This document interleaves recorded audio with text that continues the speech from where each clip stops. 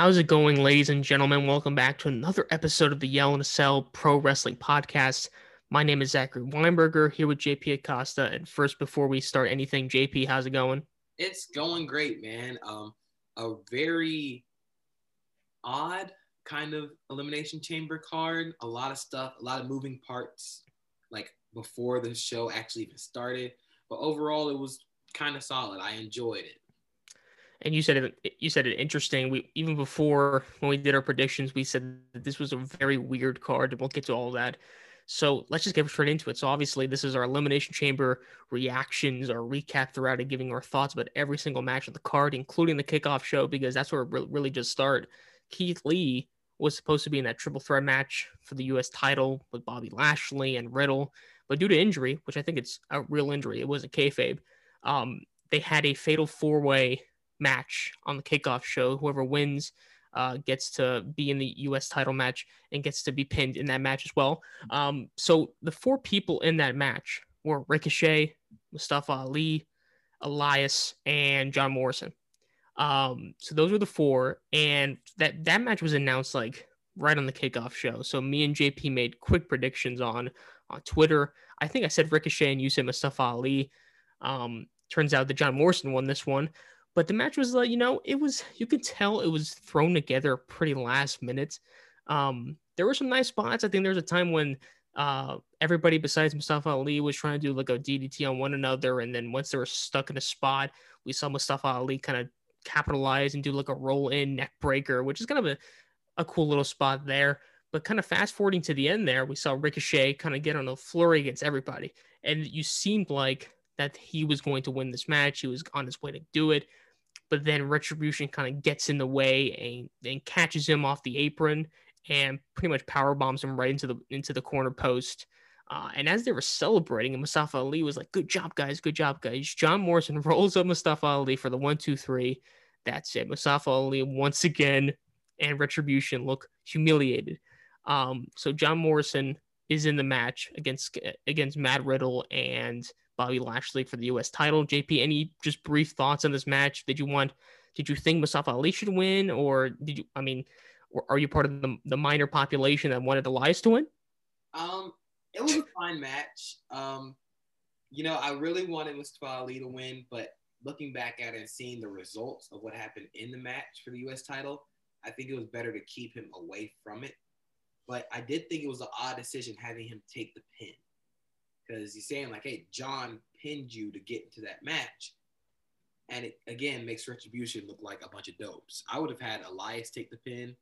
You got to keep Ricochet away from the pin because, of course, he's one of the best wrestlers that you have. I was a little surprised, honestly, that John Morrison won. But it seemed like the safe decision.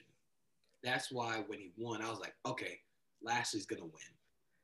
Yeah. In retrospect, looking at the match, the U.S. title match, which we'll talk about in a bit, obviously, it was fine that Morrison was there. Even if Elias got there, I would rather had Morrison because at least he did bring some pop to the match. And again, we'll talk about that in a bit. So John Morrison does win that. We both start off pretty rough, 0-1, and it doesn't get any worse. It does for us in our predictions. But we start off with the card with the SmackDown Elimination Chamber match. The winner faces Roman Reigns right afterwards for the Universal title. And that was Jey Uso, which is your pick, Jey Uso, Kevin Owens, which is pretty much, people thought that was the safer pick. Cesaro was my pick. Sami Zayn, the favorite to win, King Corbin, obviously. And who am I missing? Now I'm blanking. Daniel Bryan, which we'll talk about in a bit, obviously. So I honestly thought, again, the match started with Daniel Bryan and Cesaro and like just set the pace for the whole match. I mean, we've seen Daniel Bryan and Cesaro go at it a couple times on SmackDown and it was awesome. Pretty much like the show stealers of the night for those, two separate shows. And they started off very strong. And as soon as we got people going one after the other, we started to see kind of surprises, awesome spots in this match. So the way that it kind of transpired, it was, and by the way, one of my favorite moments of the match, it was kind of like during the entrances when like it was Jey Uso coming to Kevin Owens' pod and Kevin Owens just like stares at him and headbutts the pod a couple times. Like you said, if he's not your spirit animal, you're doing something wrong. So we get like those moments of just kind of like them talking to one another on there. And when Corbin comes into the match afterwards, and he actually looks pretty dominant, not gonna lie. He pretty much destroys Cesaro, destroys Daniel Bryan. And they're really targeting Daniel Bryan's knee at this point in time. Zayn comes in. He tries to, when Kevin Owens comes in as well, as Zayn tries to form a team, like, we have history, we should work together, stuff like that. It was good to see. And obviously Kevin Owens was just like, yeah, sure, and just smashes him into the pod. Some good stuff there as well. But the first elimination was actually Corbin doing the swing on Corbin. Cesaro doing the swing on Corbin, which you could saw he botched a little bit on the SmackDown prior, but they kind of like resurrected that. But he did it perfectly, put him in the sharpshooter, and Corbin taps out the first elimination. And then when Jey Uso comes out, Owens and Jey Uso just scrap right at each other. Owens eliminates Zayn with a stunner, and as he was leaving the chamber, Uso, because again, they open a chamber door so people can get out of it. Uso smartly traps Kevin Owens' arm in the chamber door as it's closing. Brutal spot.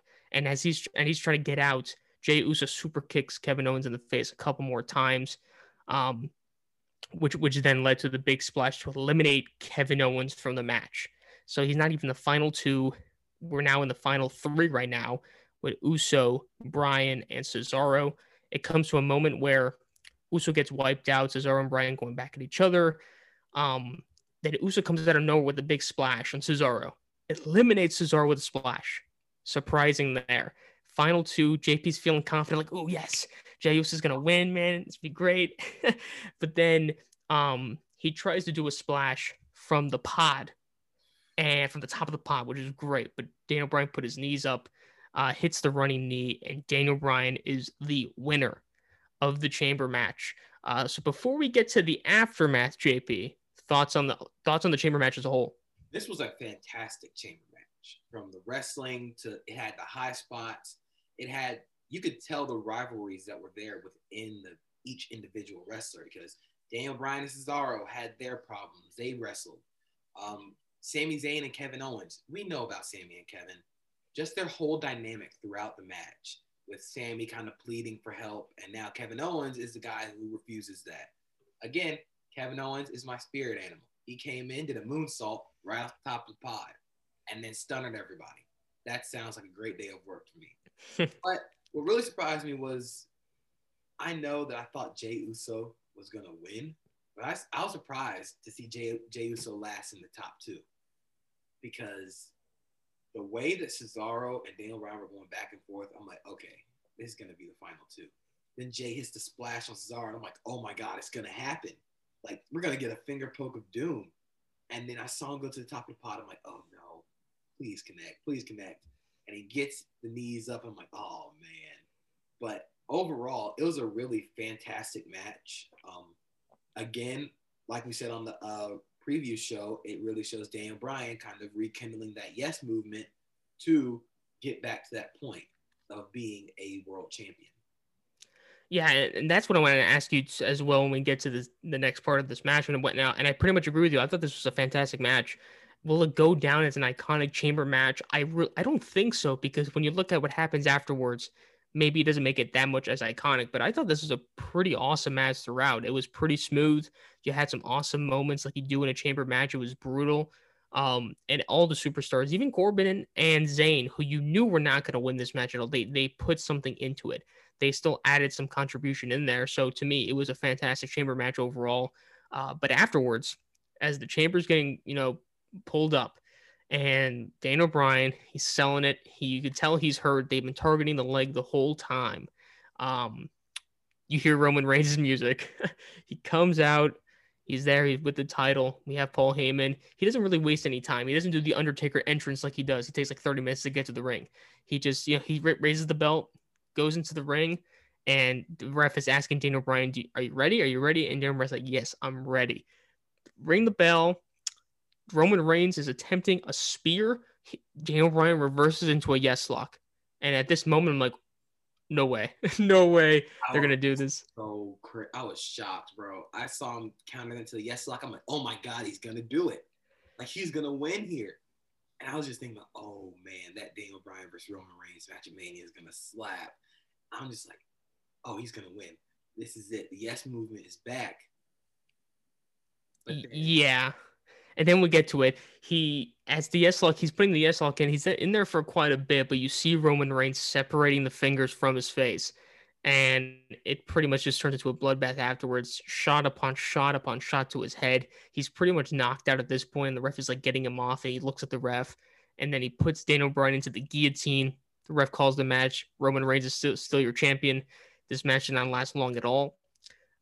Pretty much a squash match in there. And we get afterwards, he's celebrating. He's celebrating. He's on the turnbuckle. He's racing the title. He turns around. Here his Edge. He spears Roman Reigns. And as soon as he does that, he points to the WrestleMania sign. And what does that mean? He made his decision finally. Edge will face Roman Reigns in the main event of WrestleMania 37. JP, thoughts on that segment and thoughts on a WrestleMania match between those two for the championship? absolutely, the match is gonna be so great. And from the first promo Roman cut after Edge won the Rumble, you were like, okay, this is the money match. This is where they're going. The promos are going to be amazing between them. Edge is rounding back into form, like near the top of his game, and Roman, of course, is the tribal chief. He's literally at the top of WWE at this point. I think the match itself did what it had to do. It showed Roman as a kind of conniving heel, but also still like a legit like guy who could choke you out, and showed Edge as being the one guy who could stop him potentially. So that match at Mania is going to be amazing, and I literally can't wait. I can't wait either. I mean, listen, I saw both sides. I could see Edge facing Drew. I could see Edge facing Roman, but we knew that the way that Roman Reigns is having like the peak of his career right now, that's the money match. And it seemed like they were kind of going that route last Friday. And I'm excited. Listen, it's interesting to see how now on the Raw side, how the WWE Championship title reign will be going out. We'll talk about that later in the episode. But Edge and Roman at WrestleMania, just take all my money. I'm watching it. It makes me want to go to Tampa to Raymond James and watch that live. I'm excited. I'm excited. The way they did it was great. So now when it comes to the Daniel Bryan thing, I have to think about, what I predicted for Cesaro, right? Where I said with Cesaro in the match, you can have Seth Rollins kind of be involved, maybe set that up while you're having kind of Reigns squash someone in the meantime. My thinking is like, you had Daniel Bryan go through all the chamber match. I'm not saying he should have won, right? I just don't know if Bryan was the right move there, just because like I would have rather had maybe what you said about Jey Uso afterwards, kind of like taking the pin, and then Edge would be mad at that, and that would kind of set that up. You have Cesaro, you have Seth Rollins in there, possibly making a case there. When you have Daniel Bryan in there, maybe that sets up a match at Fastlane between those two. Possibly, don't know, because WWE is saying like, oh, by the way, it's gonna be Roman and Edge at Mania. Like, screw Fastlane. We're not gonna even have a Universal title match. I don't know. Thoughts on that? Well, maybe what they could do at Mania is Seth, Daniel, Cesaro, because we remember Seth eliminated Daniel from the Rumble. Right. So that's already there. Seth is trying to get people to embrace the vision, but the two purest wrestlers on SmackDown aren't going to embrace that. So maybe like they set up a Fastlane or something, or like something happens at Fastlane. They're like, okay, it's just going to be a triple threat match to see who's the best in the world.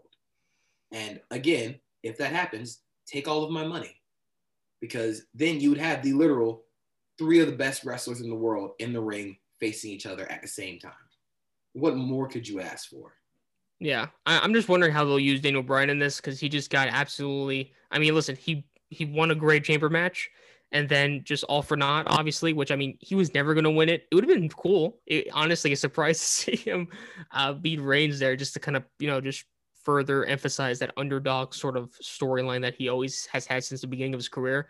But I thought it was great. Reigns just showed off how dominant he is, how heelish he is, and then now we have the Mania match.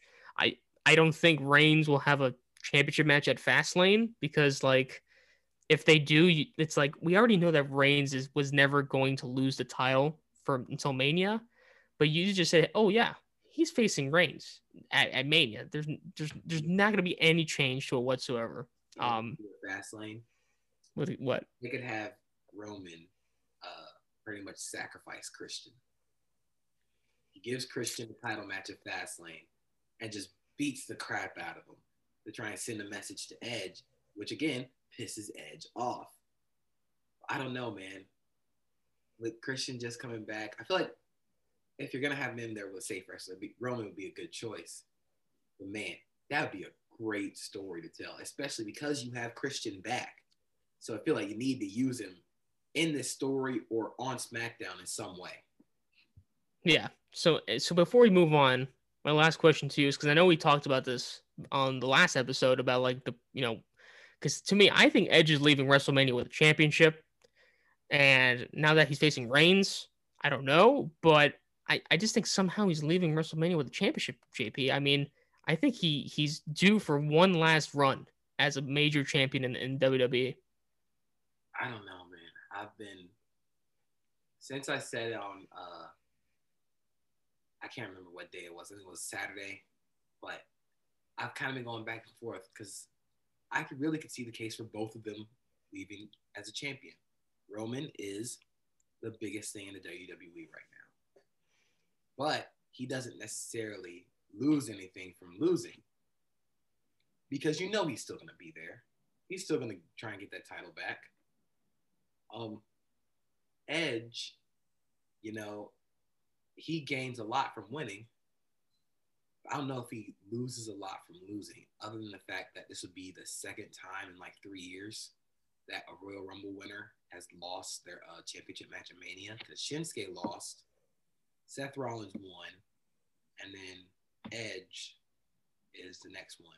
So my question is that when it comes to Edge, when it comes to Roman, like I feel like he's worthy, like he's safe if he gets a loss. Like I don't think any momentum is lost personally for me, because Roman has a secure spot in WWE since the guy's already main evented like 3 or 4 WrestleManias. I don't think he's like he loses anything. When it comes to Drew, I still think that they're trying to build him up to the point where he's at the same level as Roman, which I think he is already. But I feel like people don't take him as seriously as Roman Reigns. I don't know. Either way, the match is going to slap. I'm trying to remember the last time both Royal Rumble winners on the men's and the women's side have picked the same brand. Maybe that's happened before. I don't even know. But, Bianca Belair hasn't officially made her decision yet, but I think we know what that match is going to be. Like in 2018 when Shinsuke won the Rumble and Asuka won the Rumble, Asuka chose the SmackDown Women's Champion, Charlotte, I think, at the time. Okay. So I guess that was the last time then. But either way, I just think that it just kind of shows how Raw is a little lacking. But we move on to the U.S. title match. Finally, John Morrison's in triple threat match. Bobby Lashley defending her title against Matt Riddle and now John Morrison. This match starts off with Riddle going right after Bobby Lashley. John Morrison just sitting in the corner. He's like, yeah, you guys can handle this. But Bobby Lashley just absolutely lays down on both of these guys to the point where most of this match, it was dominated by Bobby Lashley. And it came to a moment where those two actually, John Morrison and Matt Riddle, were outside of the ring. And they were just kind of like talking, like, how can we take Bobby Lashley? They come from both sides of the ring. They come in, they start attacking on him. It's pretty much to no avail. Lashley looks absolutely dominant here. They still try to get him back, and they actually take him out of the equation one time, and then it's focused on Morrison and Riddle. A nice, pretty back and forth with strikes and takedowns. And then it came to the point where Bobby Lashley came back in the ring. Matt Riddle hits a floating bro on Bobby Lashley. Morrison follows up with a Starship Pain. But Lashley kicks out at 2. And then it came to a moment where Morrison was talking to MVP, because there's a moment where when he kicked out of the Starship Pain, MVP just kept talking to John Morrison, and John Morrison was just like, you can hear him like loudly say, "Can you shut the hell up?" And MVP's like, no. And he comes out, he grabs the crutch of MVP. He's going to use it seems like on Bobby Lashley, but Bobby Lashley just kind of like blocks it off. He's putting now Morrison in the hurt lock, but then Riddle gets the crutch and hits Lashley with it. Because I mean, I always forget that in a triple threat match, it's no DQ, but he does that, and he then he hits Lashley. Lashley gets out of the ring. He gets Morrison for the Bro Derek, and Matt Riddle is your new U.S. champion.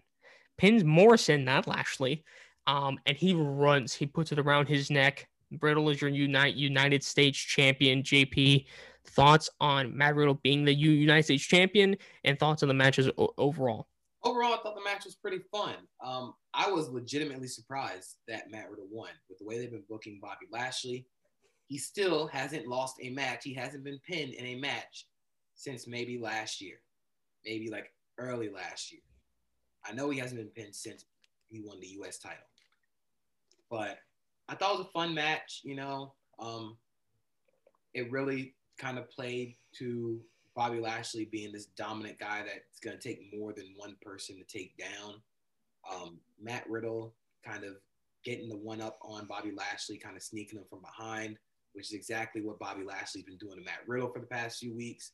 It's a good form of comeuppance and a good way to end this whole rivalry.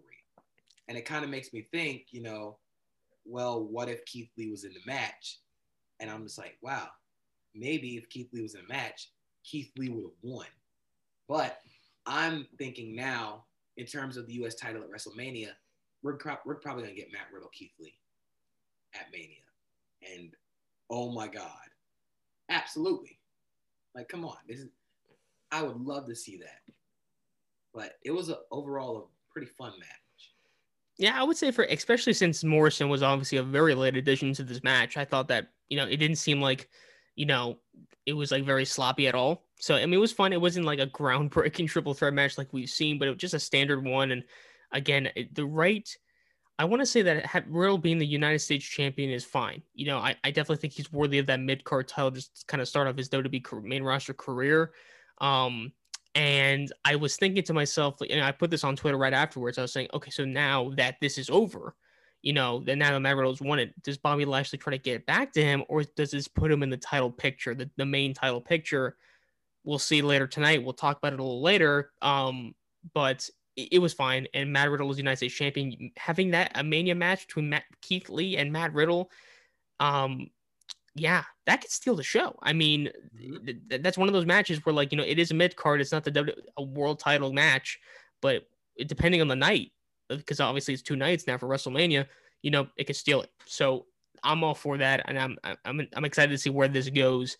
And we'll see where that goes, like we said. So then we move on to the next match, and this is the women's tag team title match. Shayna Baszler and Nia Jax defending against Sasha Banks and Bianca Belair.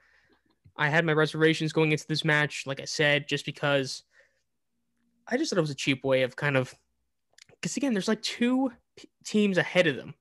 You know, obviously Raquel Gonzalez and Dakota Kai won the Women's Dusty Cup. I guess they've already scheduled a match for March 3rd, so I guess they kind of like set in stone there. Again, I thought that Naomi and Lana were the number 1 contenders when they won it in that triple threat elimination match, but I guess not. I mean, maybe they'll get one in the future, but definitely not today. So, I mean, again, it was them. It kind of went back to SmackDown when, like, you know, Bianca Belair and Sasha Banks were making fun of Nia Jax and the whole thing with the whole thing and just stuff like that. And Reginald kind of got involved and was kind of egging them on. But I would say that the way this match started off, that was actually, you know, Sasha Banks and Bianca Belair kind of like, you know, getting the one-uppings on the tag team champs, even Nia Jax. A burst of offense, which again, you can't really stop Nia Jax down, and then Belair gets in there. Actually hits a KOD on Shayna Baszler, which I thought was like, oh no, are they gonna win? No, Nia Jax, gets in there and prevents that when she was on Baszler. We go to the end of the match where actually it seems where Sasha Banks hit a huge meteor off the top rope to Nia Jax. And who comes out? It's Reginald. Before the match even started, we had a backstage interview with the Faces, and Reginald was out there saying, like, you know, complimenting both of the ladies, saying, like, you know, we'll celebrate with a nice glass of champagne afterwards, or I'll put a bottle on ice for you, whatever. But he's out here now. He's trying to help them out. So he comes out while Sasha's, locking Jax in the bank statement. He tried to give Sasha the bottle to use, like Carmella did to Sasha, several weeks ago. And she was basically refusing to do it, but the ref saw it. He took the bottle from her, and Nia Jax used this to hit the Samoan drop on Sasha Banks. And for the 1-2-3, Nia Jax has pinned Sasha Banks. They are still, the women's tag team champions. So, JP, what did you think of this match? The finish, um, the whole thing with Reginald. What's your thoughts on this? I mean, the match was cool. The ending was really sloppy, kind of weird.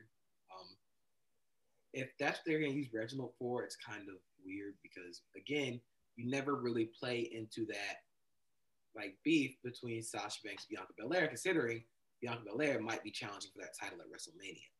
I don't know where they're going to go with that. Reginald felt like a weird add-on, especially because he was the reason that they lost. And it really didn't make any sense. We knew that Baszler and Jax were going to win. And really, it's just a matter of time until we get to March 3rd when I think Dakota Kai and Raquel Gonzalez are going to win. But it was a cool match, save for that ending. Ending was really weird. I'm going to echo the same thoughts that you did. I thought the match was fine. There was really nothing about it. I just thought the match was wasted because, again, I said in the predictions, I think Nia Jax and Shayna are going to retain, but at least you can set up that feud, the likely feud that's going to be Sasha Banks, Bianca Belair in the road to WrestleMania. They didn't do any of that. There wasn't any kind of misdirections. There wasn't any arguments between the two. There wasn't like tag-ins to frustrate the partner. None of that. They were working pretty well with each other. And I'm glad that no one turned heel. I think that was a concern that some fans had, which I don't think they're going to do. I think they're going to keep both of those, both of them face and just kind of in the, to WrestleMania. But yeah, I just thought that ending was weird. It was just Reginald kind of screwing it up for them. And I really hope this doesn't mean we get another match between those four for the championship. That would really, really be a downer. I think that's just a waste of time, to be honest. So I'm glad they retained Nia Jax and Shayna Baszler. I do not think that Banks and Belair need the titles at all to fuel that feud. I thought that the loss, if someone messed it up for one another, that would be like, okay, now we're seeing them crumble. We're seeing them don't like each other. But it was just a waste, in my opinion. So fine match, dumb ending. It was probably the worst thing of the card, I would feel. I don't think it was the worst thing of the card. I guess I'll get into it at the end, but I think there might have been something a little bit worse. But I will say not having Sasha Banks defend the women's title on the card is kind of messed up. And considering they didn't have a women's chamber match. So it just felt kind of weird not having any of the individual women's titles defended on the pay-per-view. Yeah, again, I'm fine with Sasha Banks being in a title match, whether it be for her own or the tag team titles. I just wish that this match incorporated that feud a little bit more. I'm thinking about other, besides the kickoff show, because the match was a little sloppy, and for that fatal 4-way, I definitely think that this was probably my most down point of the card. I'm trying to think of something else, and nothing's really coming to mind. We go backstage, though, and we see Bad Bunny with the 24/7 title. I missed SNL, but I guess there wasn't even an attempt for someone to pin him or anything. I would have seen that, I think. R-Truth. Yeah.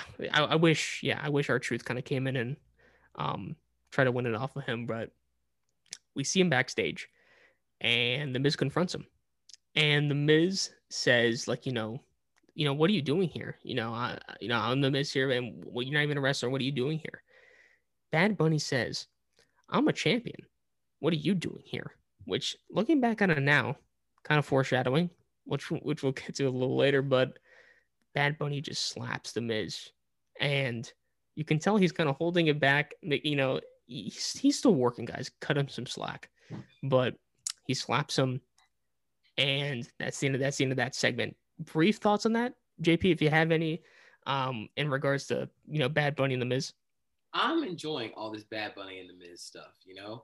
I think Bad Bunny's been doing what he needed to do and more. He's bringing eyes. He said he wanted to be a wrestler. He's getting that chance. It started off kind of weird, with everything that happened at the Rumble, but I see how they're playing it into the story. So I don't have a problem with it, honestly. The same here. Listen. I think the whole thing with Bad Bunny and The Miz has been good. It'll be interesting to see where this goes beyond tonight. And again, I know we always say we'll get to it in a little bit, which we will, because it's literally the next match. We get to the Raw Chamber match for the WWE title. Drew McIntyre defending his title against Sheamus, Jeff Hardy, AJ Styles, Randy Orton, Kofi Kingston, and who was the last one? AJ Styles, Sheamus, Randy Orton, Drew McIntyre, Kofi Kingston, Jeff Hardy. Right. Oh, and yeah, Randy. For some reason, Randy Orton. I always forget. I don't know why He's been around so long, man. You just kind of forget about him. For real.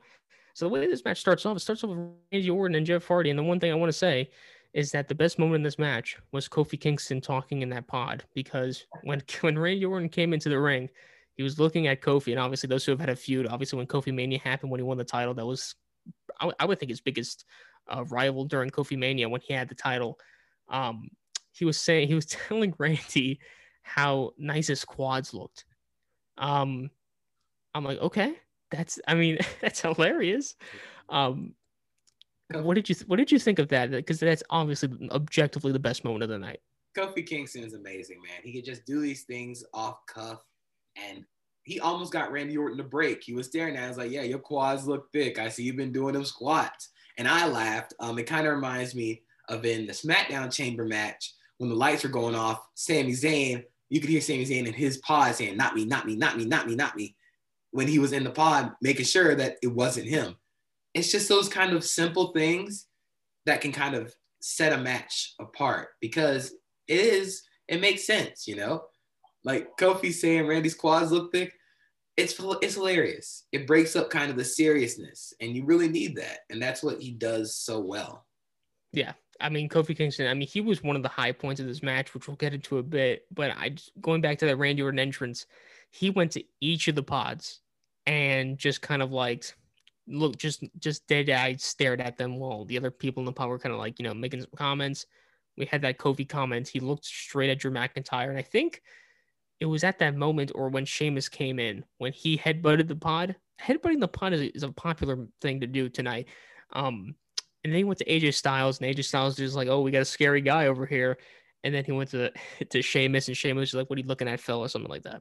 So, again, the both legends, Jeff Hardy and Randy Orton, they start off. McIntyre is the first one to get into the match. It comes to a moment where he actually, there is no holds barred here. Obviously, when it comes to Elimination Chamber, it doesn't matter if you're a face or a heel, you're getting battered. So when McIntyre, he takes out Orton, he goes to Hardy, he drives Hardy right into one of the pods. I think it was Kofi Kingston's pod, and Kofi Kingston, I forgot what he said at that time, but again, just when he was talking, I think it was AJ Styles and Kofi Kingston in when their pods together, and I think it was like Randy Orton and Jeff Hardy going at it, and Kofi Kingston was giving him pointers or whatever, and AJ Styles was like, they don't need your help, Kofi. It was just like the interaction, because again, I feel like they mic'd up the pods a lot more than they did like the previous years. It was great. They need to keep micing up the pods. I want to hear mic'd up wrestlers during matches. I want to hear some of that trash talk. I don't know how they do it, of course, but it'll be really fun. Yeah, I would think. I mean, since the pandemic, the Thunderdome era of the WWE, they've been doing that. Like, every time Roman Reigns trash talks during a match, it's always gold. Like, I still remember the Hell in a Cell match that he had with Uso at Hell in a Cell. And a huge part of that was the trash talk, and even the talk between the two of them. And they got to keep that more, man. That's one of my favorite moments of them kind of talking to one another during it, instead of them like whispering in the ear, telling them what they need to do next. Definitely just hamper the mic, because to me, it really adds to the match, in my opinion. So, moving on, the first elimination is shocking. So after McIntyre comes in, Kingston gets into the match. He has a flurry. These four kind of go at it for a little bit. And then Kingston rolls up Orton, and Orton's eliminated from the match. JP, brief thoughts on this. Brief thoughts. Yes, we are getting Kofi Mania. That was my exact reaction. I'm like, it's happening. Kofi Mania right now. Give it to me. And it's always amazing because Kofi Kingston, throughout his career, has always beaten Randy Orton. He's always had Randy Orton's number, and he does it again here. And so it's kind of, we make the joke about long-term booking, but it's long-term booking with these two individual guys. It's really cool to see, especially for a guy like Kofi Kingston, who rarely gets those spots. Right. And then by the way, going back to Kofi Kingston's entrance, he came out alone, didn't come with Xavier Woods. There wasn't any retribution appearance. They didn't attack him so that Mustafa Ali can take his place or whatever. He did look behind him one time, which I was thinking, like, was he expecting someone to come out? Like Xavier, was he surprised? I think one person put a picture of like when he got attacked by Edge one time. I was about to say that. Right. So I mean that makes sense too. It's good to keep on the lookout. But we get to that. So Kingston eliminates Orton. And I thought for a second that it was by accident he didn't kick out. It looked like he was actually struggling. I'm like, whoa, was he supposed to kick out there? Because again, maybe I was so certain that The Fiend or Alexa Bliss was going to get involved sometime during this match. There wasn't a lick of either of those two throughout the night whatsoever, which surprising because I thought there would be, and it would be cool to see The Fiend come out or whatever, but we'll have to wait a little longer to see the return of The Fiend. But after he gets eliminated, he hits Jeff Hardy with an RKO, hits Kofi Kingston with an RKO. He is pissed off. He's going to AJ Styles, and AJ Styles is begging to get out of his pot. He just wants to leave. So almost like help me, almost rips the back of the pot. One of my favorite moments on the whole Chamber card. I love this moment, but there's a part of this that I'm just like I cannot help but recognize, but almost rips the back of the pot open, which is amazing. By the way he did that was crazy. And AJ Styles went to the front of the chamber to get out of there, and who was there? It's Randy Orton, but Randy Orton actually just walks right past me. He looks at him, and he's like, he's pissed off. He walks past him. AJ Styles is now in the match. What? This is a moment in the match. Spoiler alert, I really enjoyed this chamber match. This was a great chamber match. However, this is the one huge thing about this match. There wasn't a timer at all throughout this moment. Styles just entered into the match, and he was in there. He was just he didn't have a timer. By the way, at this point, Adam Pearce ejected almost from the ring, not being there, and AJ Styles like almost. He's yelling, almost, please come back. He has to be ejected. So the match continues. It's those guys coming in, and then who comes out as well? It's Sheamus getting in there. McIntyre and Sheamus. When Sheamus gets out, Sheamus is not even looking when he's the last one out. He's looking behind him right there. He's putting his hands against the pod, not facing the ring. And McIntyre's just waiting for Sheamus to come out. Sheamus comes out. They start battering each other. It was an amazing spot. Those two kind of go back and forth with each other. It comes to a point where Kingston was on the top of the pod. He did a Tower of Doom to like three people on the outside. It was an awesome spot. There comes a moment where it's Hardy and Kofi, and Hardy's about to do like a swanton bomb off the top of the pod to Kingston, but Kingston kind of rolls out of the way, and then he sees Sheamus and McIntyre near him, and he has a whisper in the wind on those two guys. So I'm glad, by the way, at this moment, I'm surprised Hardy has not done nothing so far. If you didn't have Hardy do a spot like that, then there's no point of having Jeff Hardy in the match. Yeah, Hardy is good for that. I enjoy when Jeff Hardy does that stuff. I know that his body cannot take it anymore, but please keep doing that because it's awesome. Yeah. And then we see, I think a little bit before that, actually, Kingston takes out everybody with a dive of the pod, and then Sheamus drills him with a bro kick for the 1, 2, 3. Kofi Mania dead. R.I.P. JP. That's a thumbs up for there. And then after Hardy does that whisper in the wind off the top of the pod, he nailed AJ Styles with the swanton, and then as soon as he did that, McIntyre hits him with a Claymore. Jeff Hardy's out of the match. And then after that, Sheamus hits McIntyre with a bro kick. But before that, he turns around. There is Styles coming off of the top rope for the phenomenal forearm. 1, 2, 3. Styles and McIntyre are the last two. But I said this in the predictions. AJ Styles is my favorite wrestler in out of the 6, and I wanted him to win, but that's not going to happen. But when he was the final 2, I'm like, okay, maybe they just wanted to save McIntyre and Sheamus for later, possibly. Who knows? Because they didn't pin each other. But now it's them. Now it's those two. There comes a moment where actually Styles tries to do a 450 off the top. And I think that he lost a little bit of momentum, so he just did like a 180 and like a kind of a senton sort of thing. And then he did the 450 afterwards, and he hit it then, but a near fall of 2.5. And as soon as he's trying to go for the phenomenal forearm, in midair, McIntyre hits a Claymore. Awesome spot. Awesome spot. The phenomenal forearm is a good finisher. However, it is prone to some awesome reversal finishers, like we've seen, obviously, Randy Orton, and we've seen some other superstars. The Roman Reigns spear one, obviously, is a famous one. But McIntyre wins. He survives the Elimination Chamber. Chamber's getting risen up. Again, this just reminds me back of John Cena and 2006, I think it was, with Edge. The Chamber gets risen up, and who comes out? He's celebrating. Who comes out? It's Bobby Lashley. He comes out, destroys McIntyre. He beats him up afterwards, just laying him to go outside. He hits him with a huge spear. Again, decimates him. He leaves the ring. Awesome. Miz comes down with a ref. And before I get to this later, what happened before the match? And I thought this is interesting. We saw like a PlayStation 2 SmackDown game. We couldn't hear what was going on. It was Miz and MVP talking with each other. We did not hear what they were saying. However, the Money in the Bank briefcase was in the shot. Miz comes to the ring with a ref. He's cashing in his Money in the Bank. This is it. Win or not, you're not getting a third chance, I should say, with this. The bell rings. He cuts down Drew McIntyre with like a low kick, the vintage DDT from him. He pins him 1-2. He kicks out.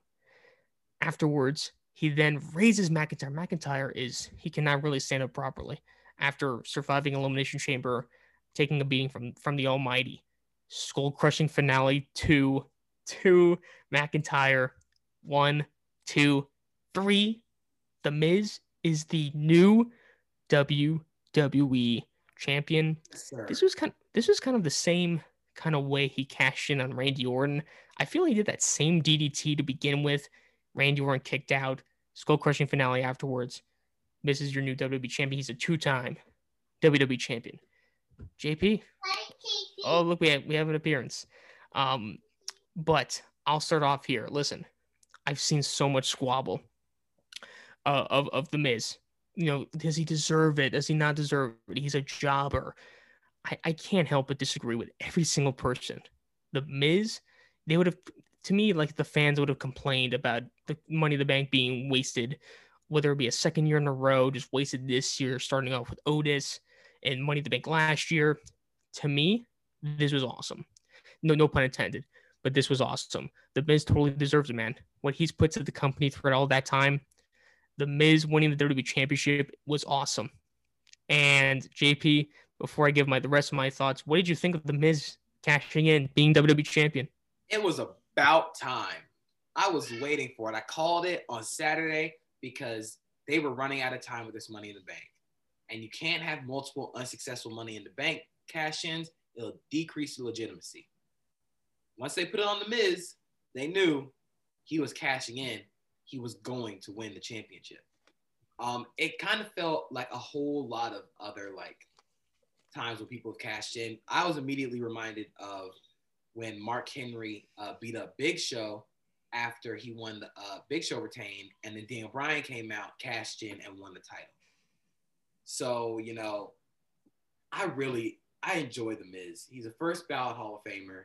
In my book, he is the greatest Intercontinental Champion in WWE history. He deserves this, especially with the run he's been on since the PG era. He's been on every show, hasn't missed a day because of injury, fire promos throughout, fire rivalries throughout. He's been in tag teams, mid-card title, world title. He's got a reality TV show. He's doing other stuff. This is well-deserved for The Miz. I agree. And listen, The Miz, like you said, he deserves it for the amount of time he's had and what he's done to that mid card scene in the WWE. I mean, ever since he lost the WWE Championship, and again, like you said, like I can't even be mad that you think he is the best Intercontinental Champion of all time. That brain he had, obviously, during those times. I think he's like an 8-time Intercontinental Champion. He's I mean, one off from the record of 9, which is held by Chris Jericho. Chris Jericho, okay. Which I mean, listen. We saw the reaction on social media from it. A lot of people love what's going on here, but you have those people again that are saying he doesn't deserve it. And to me, like, I mean, have you been watching? Is my question, because like again, I feel like like the respect for the Miz is not even there, and I feel like when he won and people were like, "Oh, this is not good. Miz is not my champion." You're just feeding into this. It's like, do you see the game that you're being played in right now? Because the Miz, I urge everybody to watch what the Miz did afterward. It was like a WWE Network exclusive like clip or something. It was great because he was saying he was holding up the championship and he was just like, oh, it's like he was saying, oh, I don't deserve it. Cry about it then, because I am your WWE champion. I was thinking to myself, because we're a couple of hours from Raw. The promo that Miz is going to cut tonight is going to be the best thing on the show, and I can already tell. Listen, the Miz deserves another reign as WWE champion. Now let's get to the predictions here. Which, by the way, I mean we really didn't talk about the chamber match. The chamber match was really good. I would say that besides again the whole AJ Styles kind of getting into the match sort of thing, which I really just kind of like, you had to suspend your disbelief there a little bit. But besides that, I thought it was a really good chamber match. Thoughts on the chamber match just briefly before we get into the Miz stuff.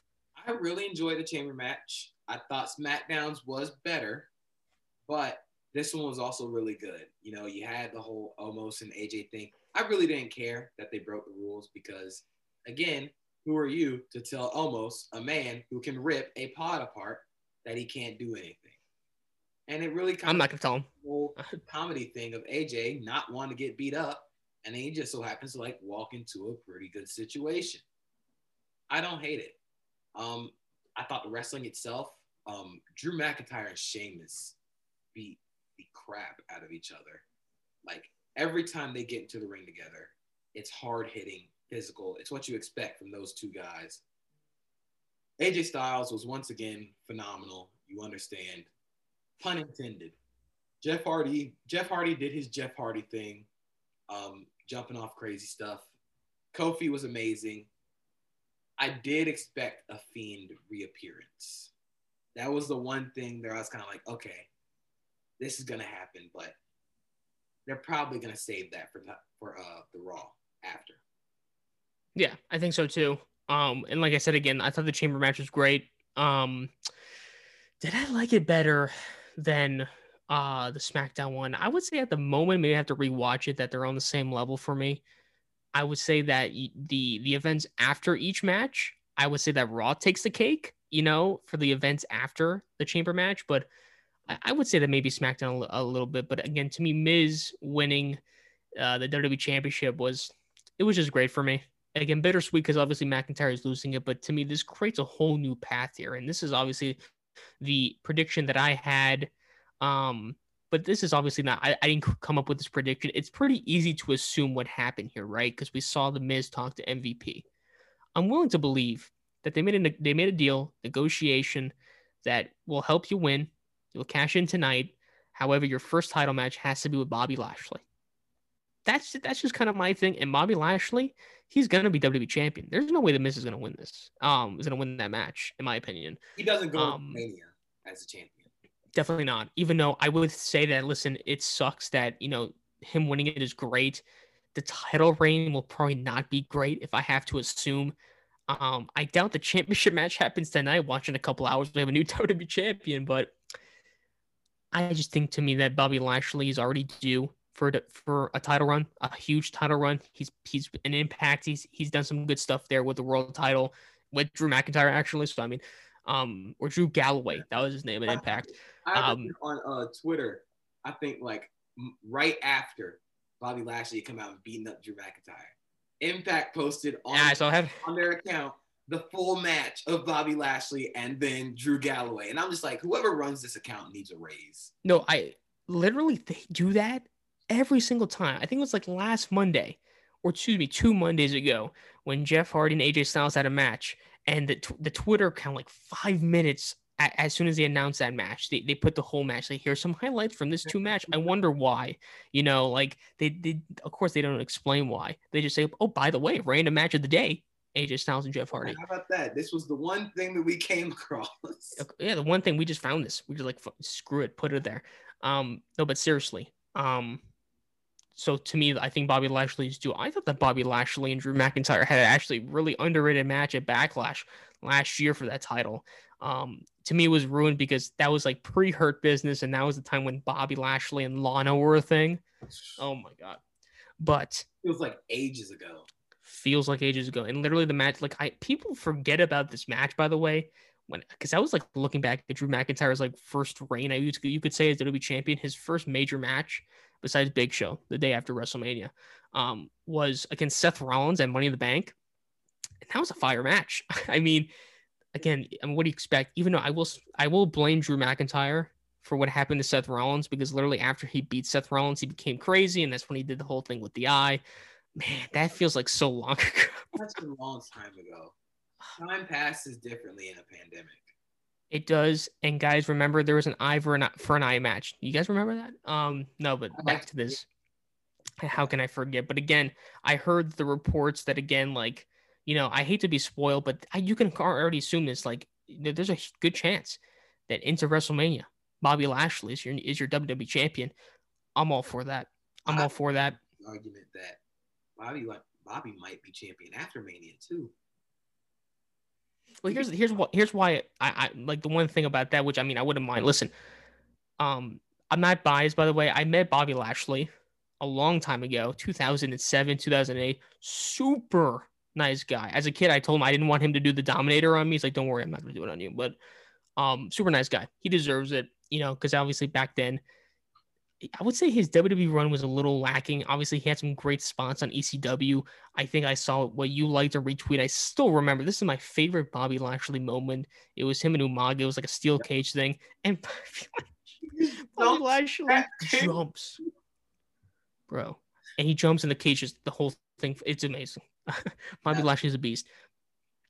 The reason why I kind of want a lengthy Bobby Lashley title reign is for one reason only. I think you know the reason. I think everybody knows the reason. Give me Bobby Lashley versus Brock Lesnar. It's time. Do it now. Bring Brock Lesnar back. Bobby Lashley versus Brock Lesnar for the title. And make Bobby win.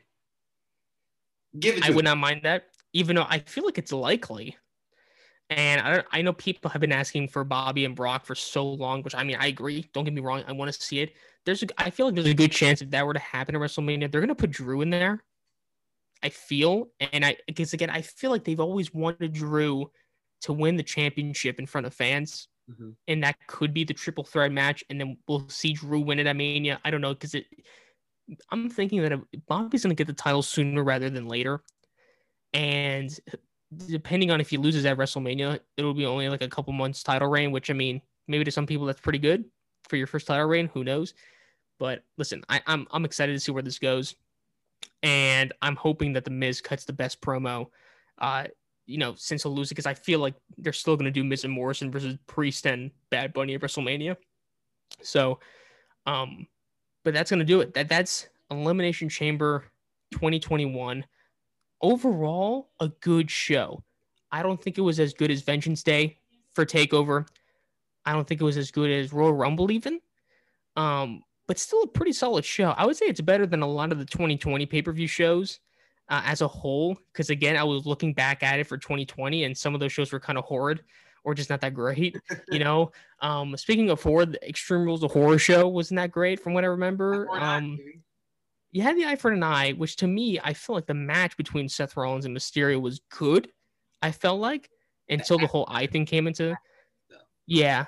And then you had Ziggler and McIntyre, which is pretty good. I mean, but yeah, 2021 for Elimination Chamber, a good, very good pay-per-view. I would say it's definitely solid. I would say the whole Sasha Banks, Bianca Belair, that whole ending was really weird. Kickoff show was sloppy, but I really don't count the kickoff show. But the chamber matches were both great. The moments after, we saw Edge make his decision. We see The Miz becoming WWE champion.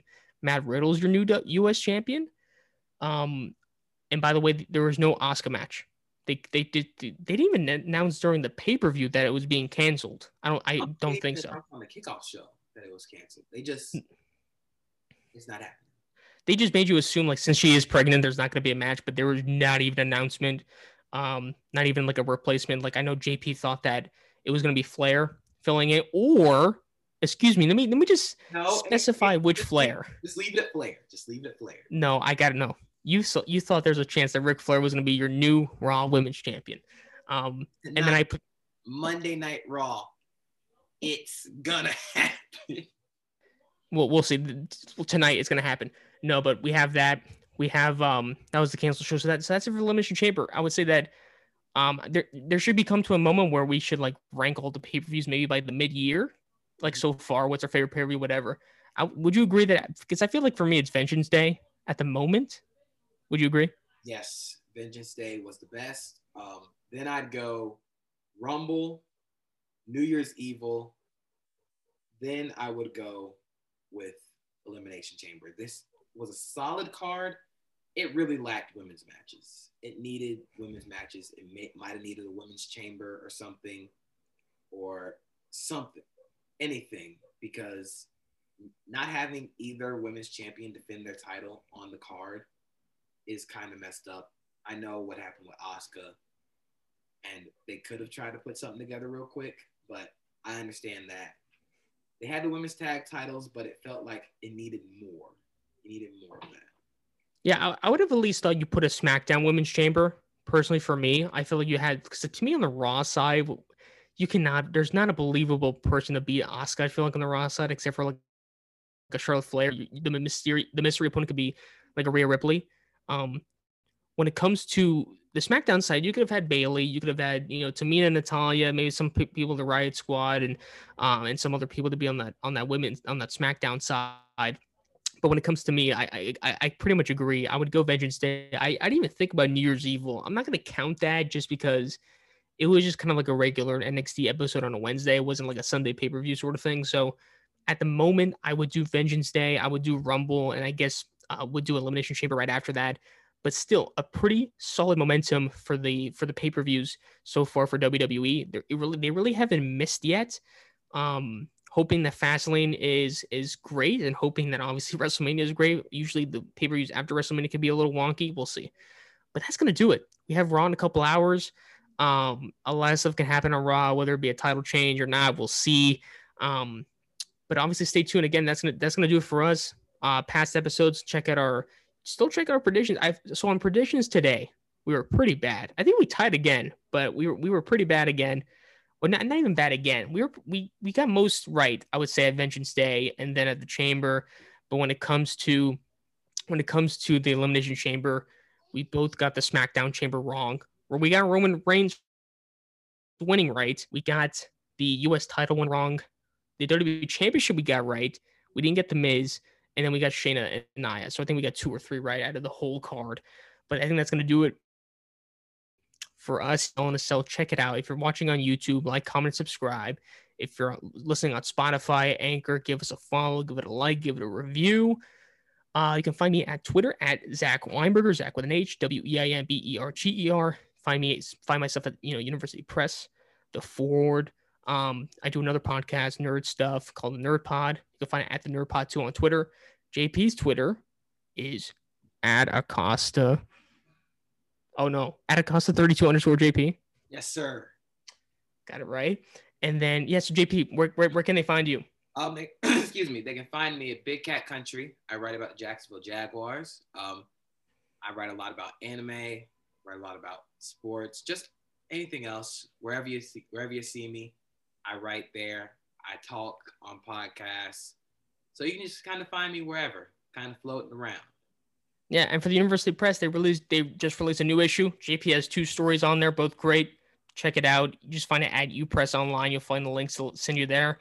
One last thing before we leave. The Miz is your WWE champion. And he is awesome.